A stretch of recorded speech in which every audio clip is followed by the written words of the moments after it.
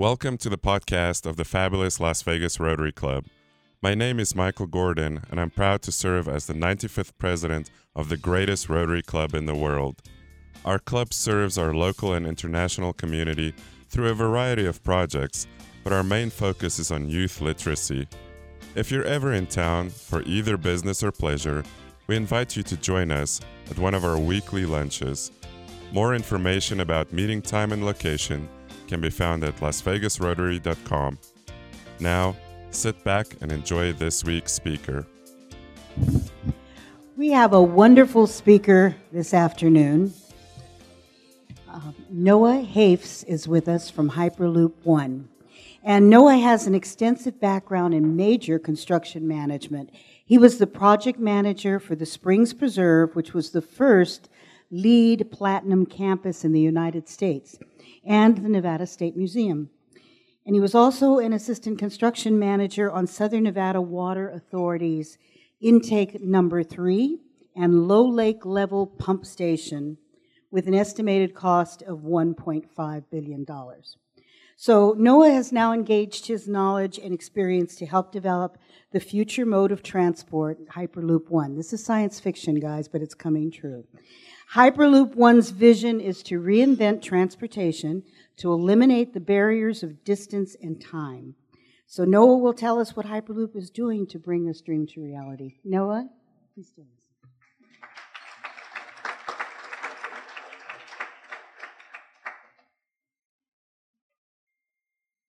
Yes. Thank you so much for having me today. I was joking around at the table here. I did a presentation at the Ely Rotary Club a few years back, and there wasn't quite this many people. So, okay, thank you. All right, let's see if we can get the technical.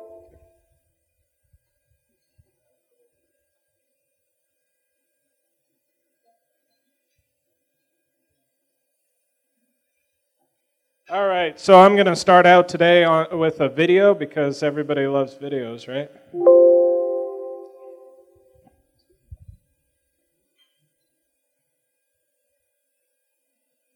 Apologize, all of our stuff disconnected during lunch.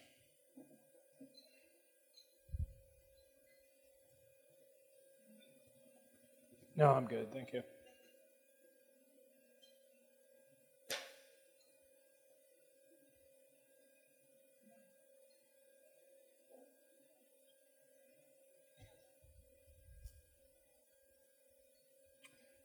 Hopefully our mode of transportation will be faster than this computer, so just bear with me.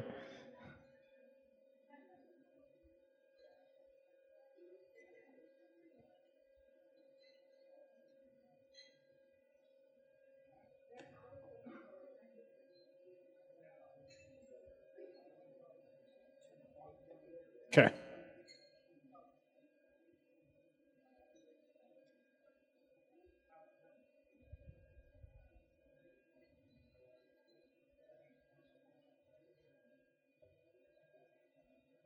Well, let's just see if I can do it.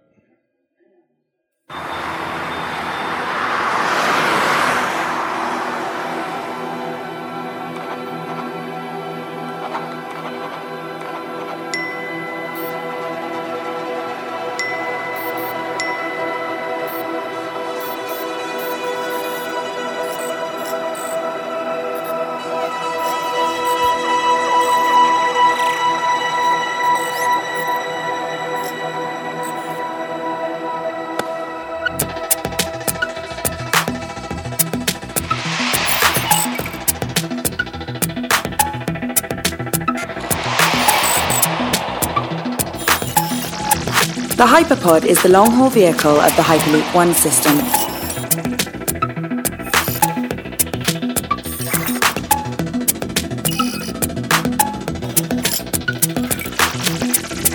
It is a comfortable and safe transport hull for passenger and cargo pods. All levitation and guidance systems fit seamlessly underneath. Secure airlocks are at each end. Inside the Hyperpod, passenger and cargo pods can glide smoothly at airline speeds right to their destination.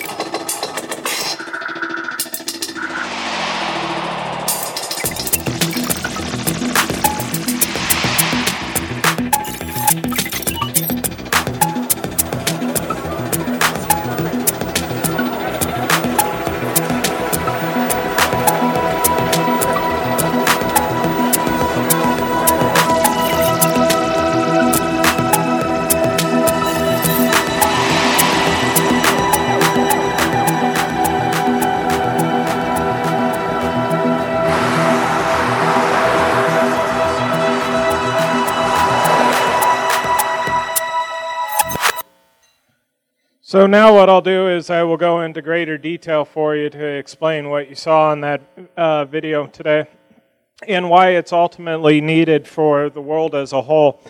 Right now, our transportation infrastructure across the entire world is struggling due to the growth of financial mobility among many different countries.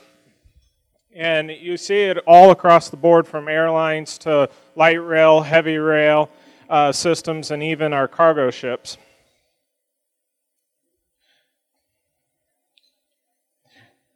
So what you can see here is how we're reinventing transportation to eliminate barriers of distance and time. That's ultimately the goal of our company, is to shrink down barriers that you're currently dealing with at this moment by eliminating the distance, by eliminating how long it takes you to get there. And this is what the system looks like. You have a passenger cargo pod. You have a low pressure tube or a vacuum environment for the tube. Oh, sorry. We're really having a lot of technical difficulties today. I apologize. Good Lord. Thank you. And probably blocking. All right. And electromagnetic propulsion, so it uses stator motors to push it linearly across the tube itself, and passive magnetic levitation. So there is no tires or anything actually touching the track itself. It's levitating as it goes through, which ultimately creates a very low drag situation with the propulsion, as well as low air resistance when it comes to the low pressure tube or vacuum environment.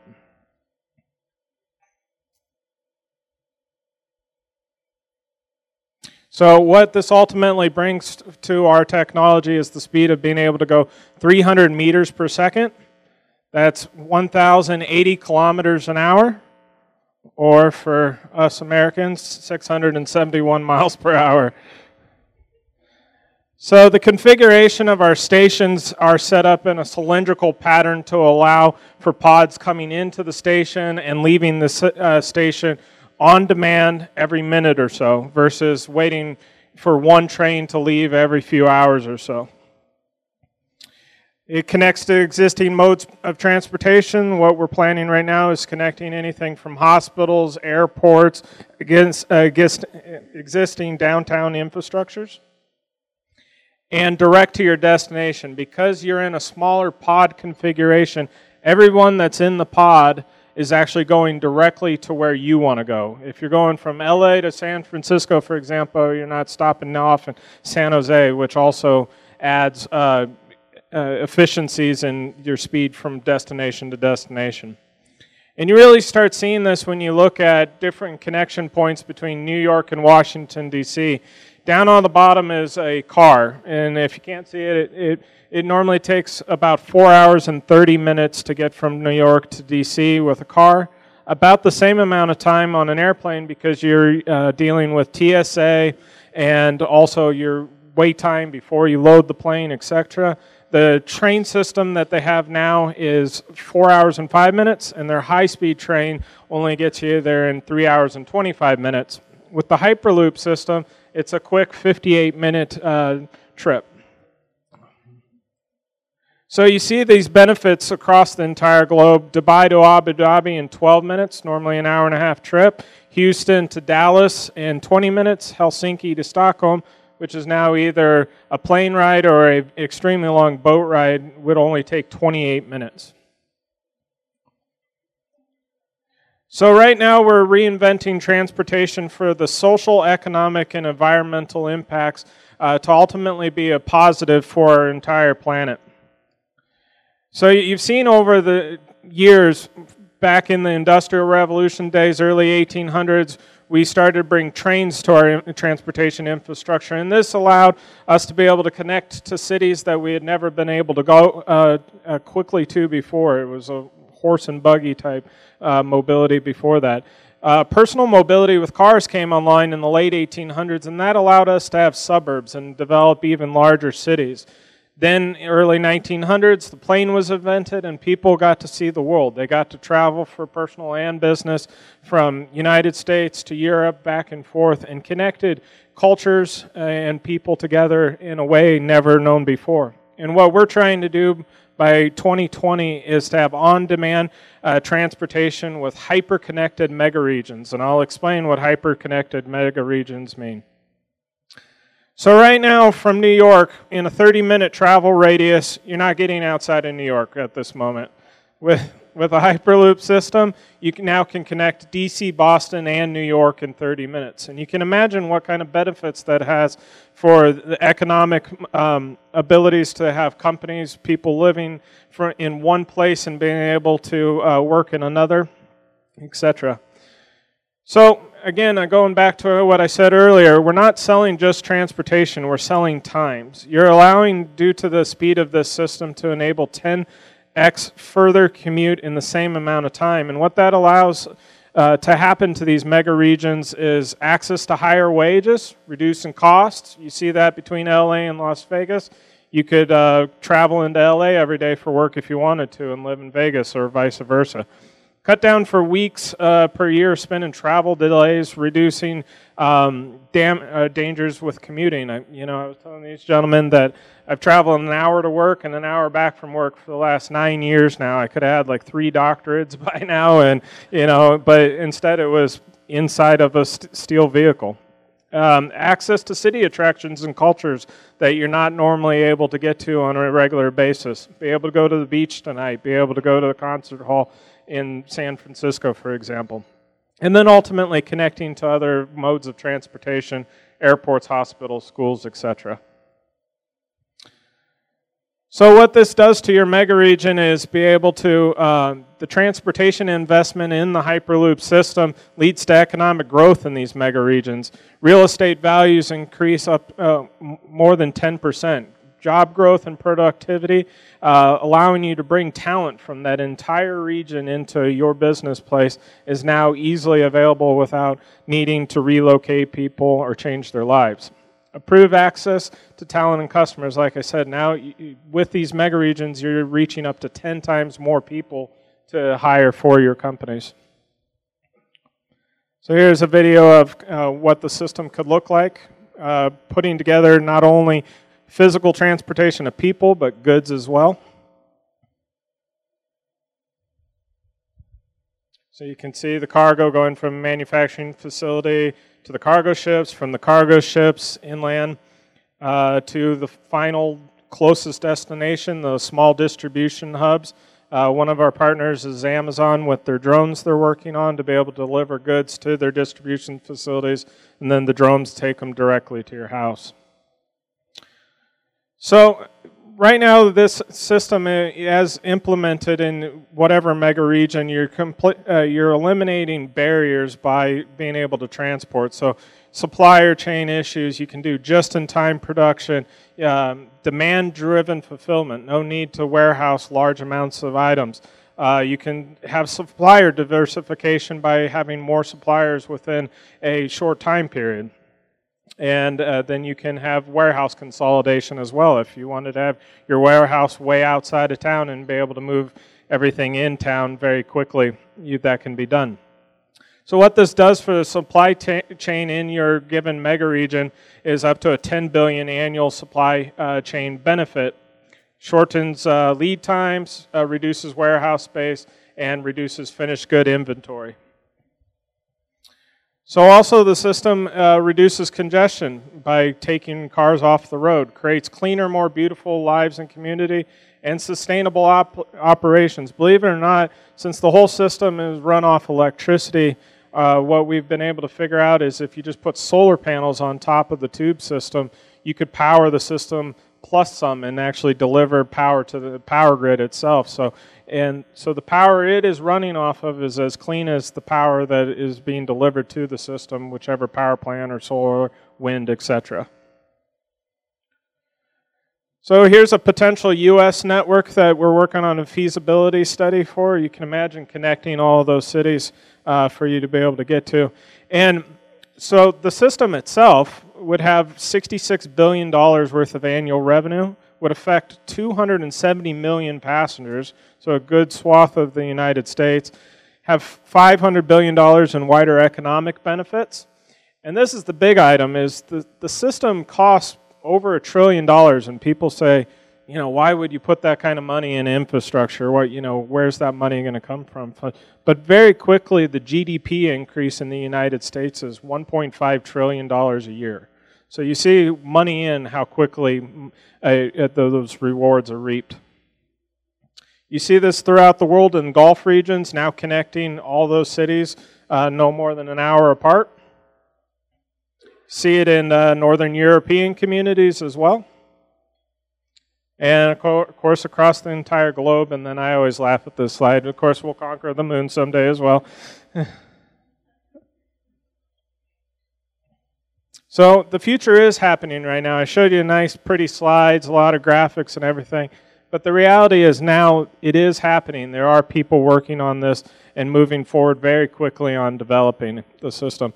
Our company alone started in 2014. In that time period, we've developed low-cost tube structures, custom designed linear motors that had never been designed for that capacity before, the passive maglev levitation system for the pod, new track and guidance systems, and control and safety platforms that are app mobilized, so you can actually just get on your phone, call for the ride, comes pick you up, and everything's autonomous.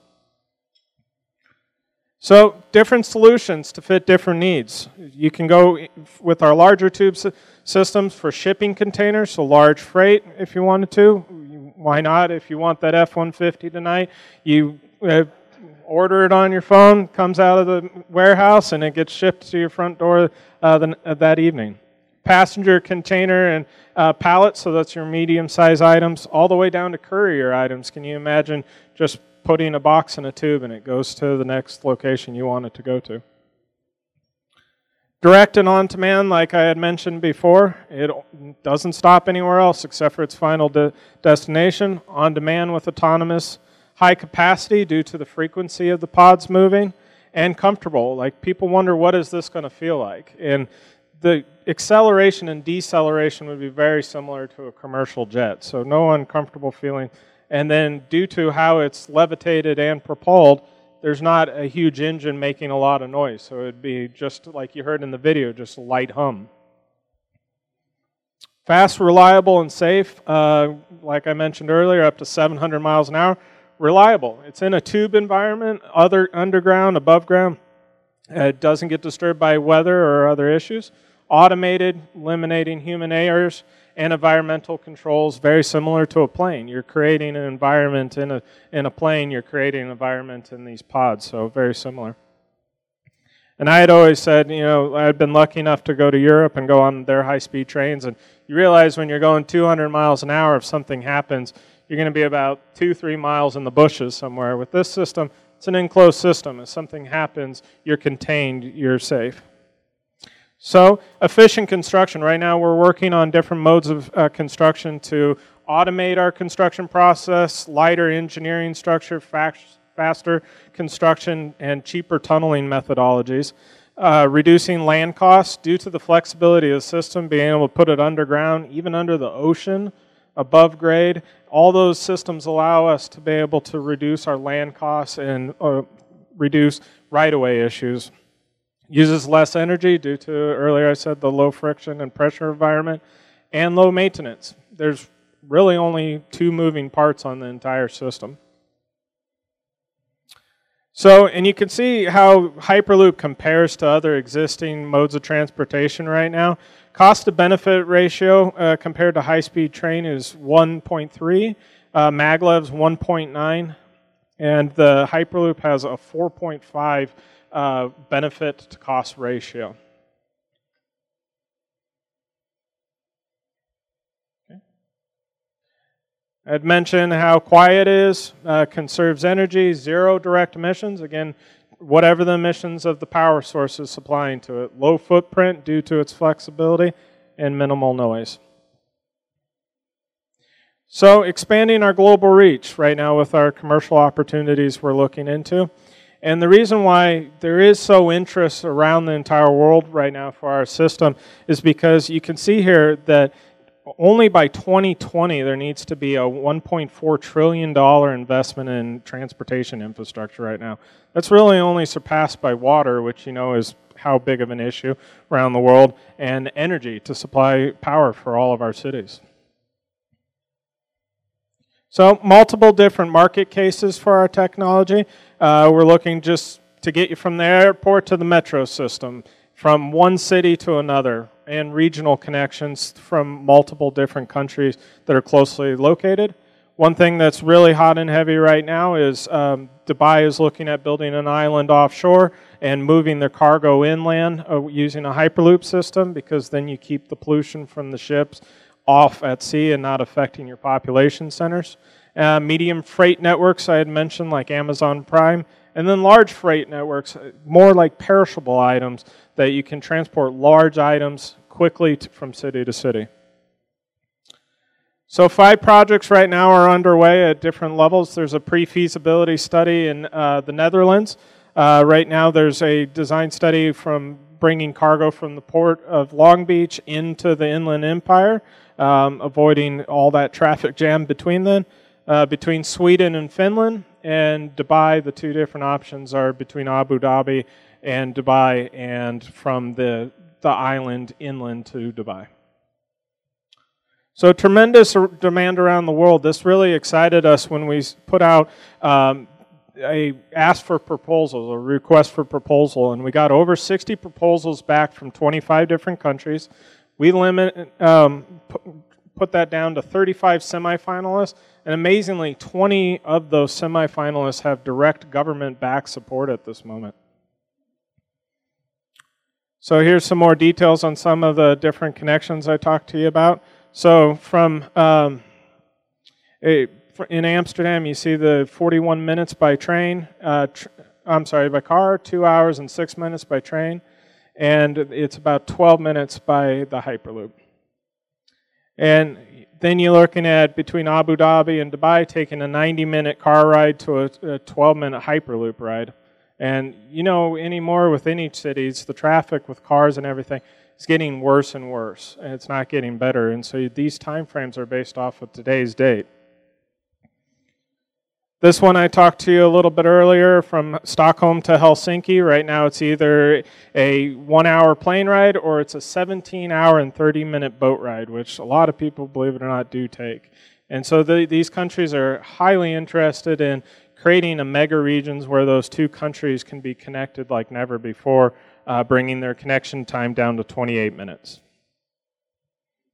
And you see it in Australia as well, taking a car ride that's 11 hours long to 55 minutes. Can you imagine?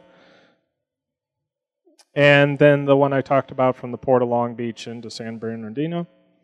Go back on to that one. So it takes about 100 minutes by truck without traffic at this moment, 8 minutes with a Hyperloop.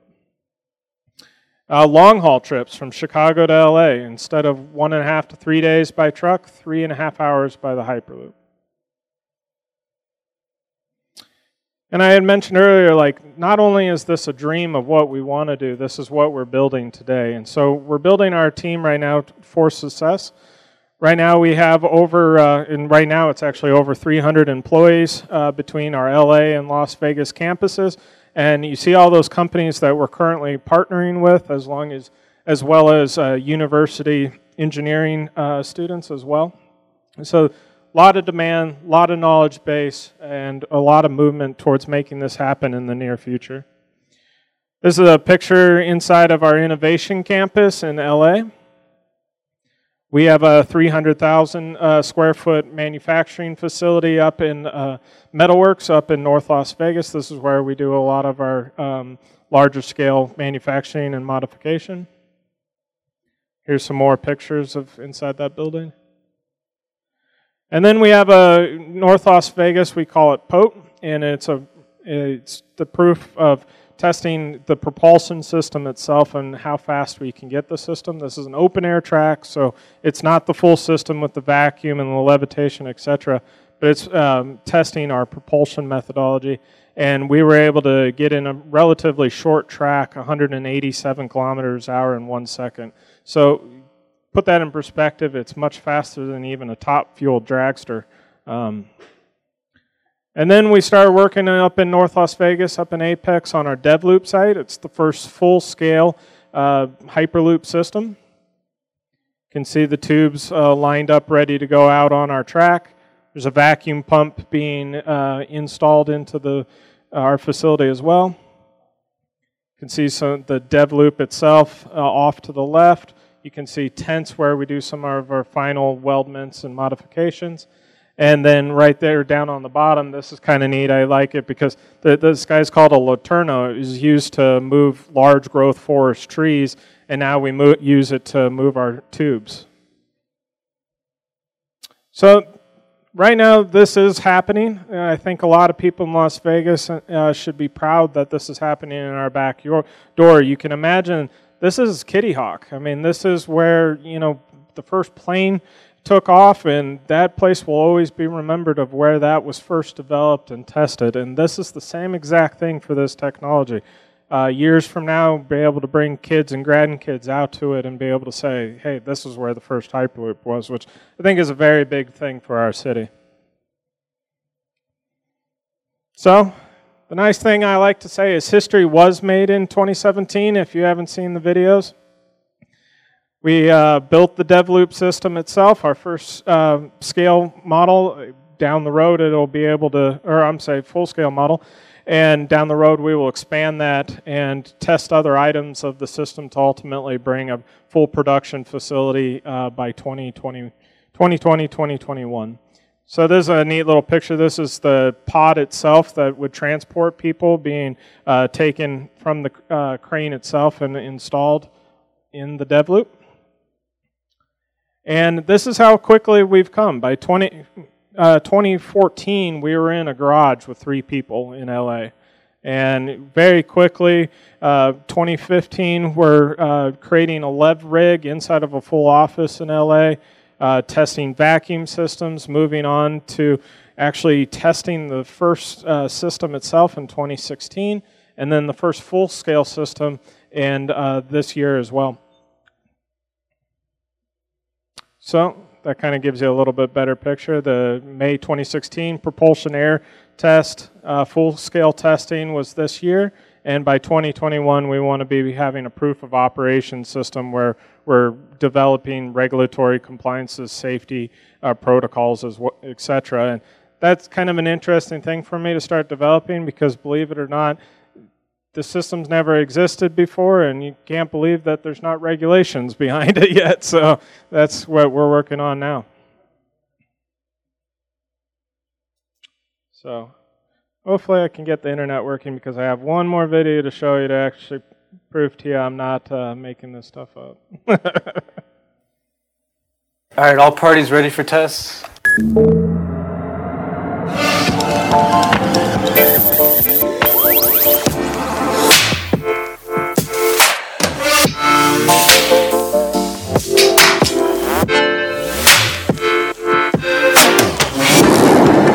Firing in 5, 4, 3, 2, 1. Fire.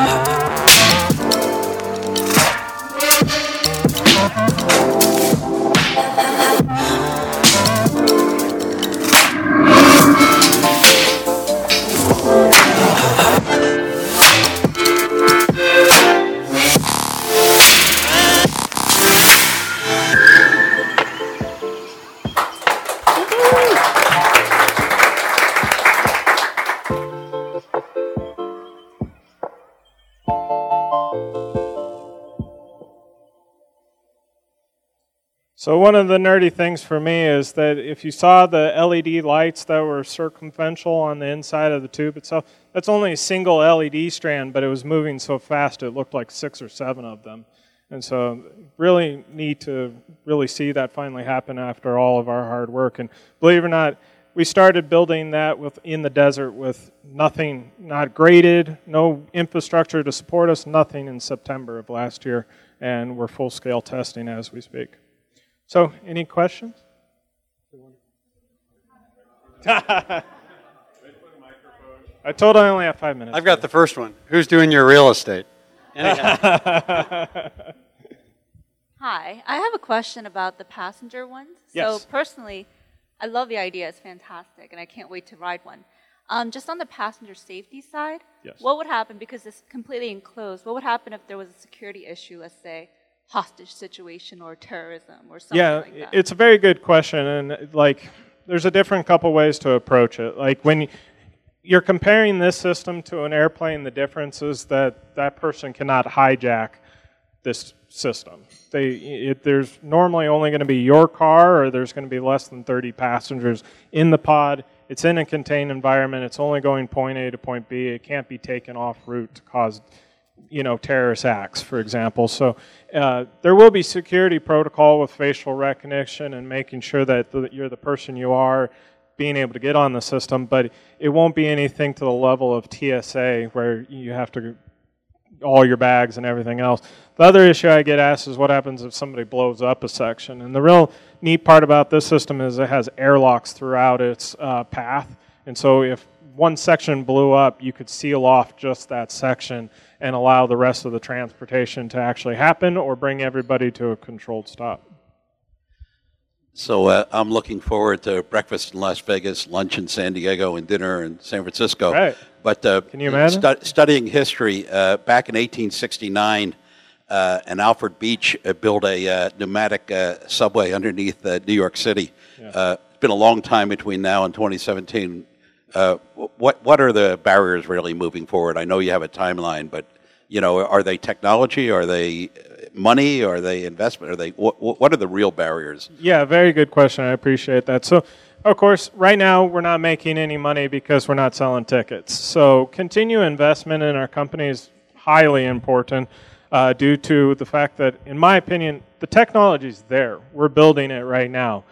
That's not going to stop. It's just having enough time to get it to the point where it's safe enough to transport people. Like right now, I would put my cargo on it, no problem. But, so that's a couple other levels. The other thing I just want to say is right-of-ways. That's going to be a huge issue for especially countries like the United States. Is if the right-of-ways aren't granted and available, that's going to hinder any development in this country. We learned something from 9/11, that Las Vegas is a city that basically has one way in and one way out. Mm-hmm. And because of the fact when the planes were grounded and the fact that we don't have passenger rail, the Homeland Security Commission has always been very concerned. What happens if Los Angeles wants to come to Las Vegas? In other words, there's a need to bring a lot of people into Las Vegas or out of Las Vegas. Yeah. You're missing the boat and not also talking about the fact of, because we saw that magical thing, government subsidy. There should be significant government subsidy because that is a priority, how to get people out of Las Vegas if we had to. Yeah, no, I completely agree. I couldn't say more about that. And that is one thing that's being looked at. The connection between us and LA, it really is a right-of-way issue, though. And so that's where I agree. Government support's going to have to make it happen. Thank you. Thanks, Noah. Thanks for coming today. And I'm sure Noah will stick around to answer any questions should people have them. Noah, we always give a Soul Power Award. We will give a pair of shoes and socks to a needy child in your name. So pause for the photo. Thanks for speaking to us today. And then, as I say, Rotary is like tennis. The one who serves best usually wins. Now go forth and make a difference.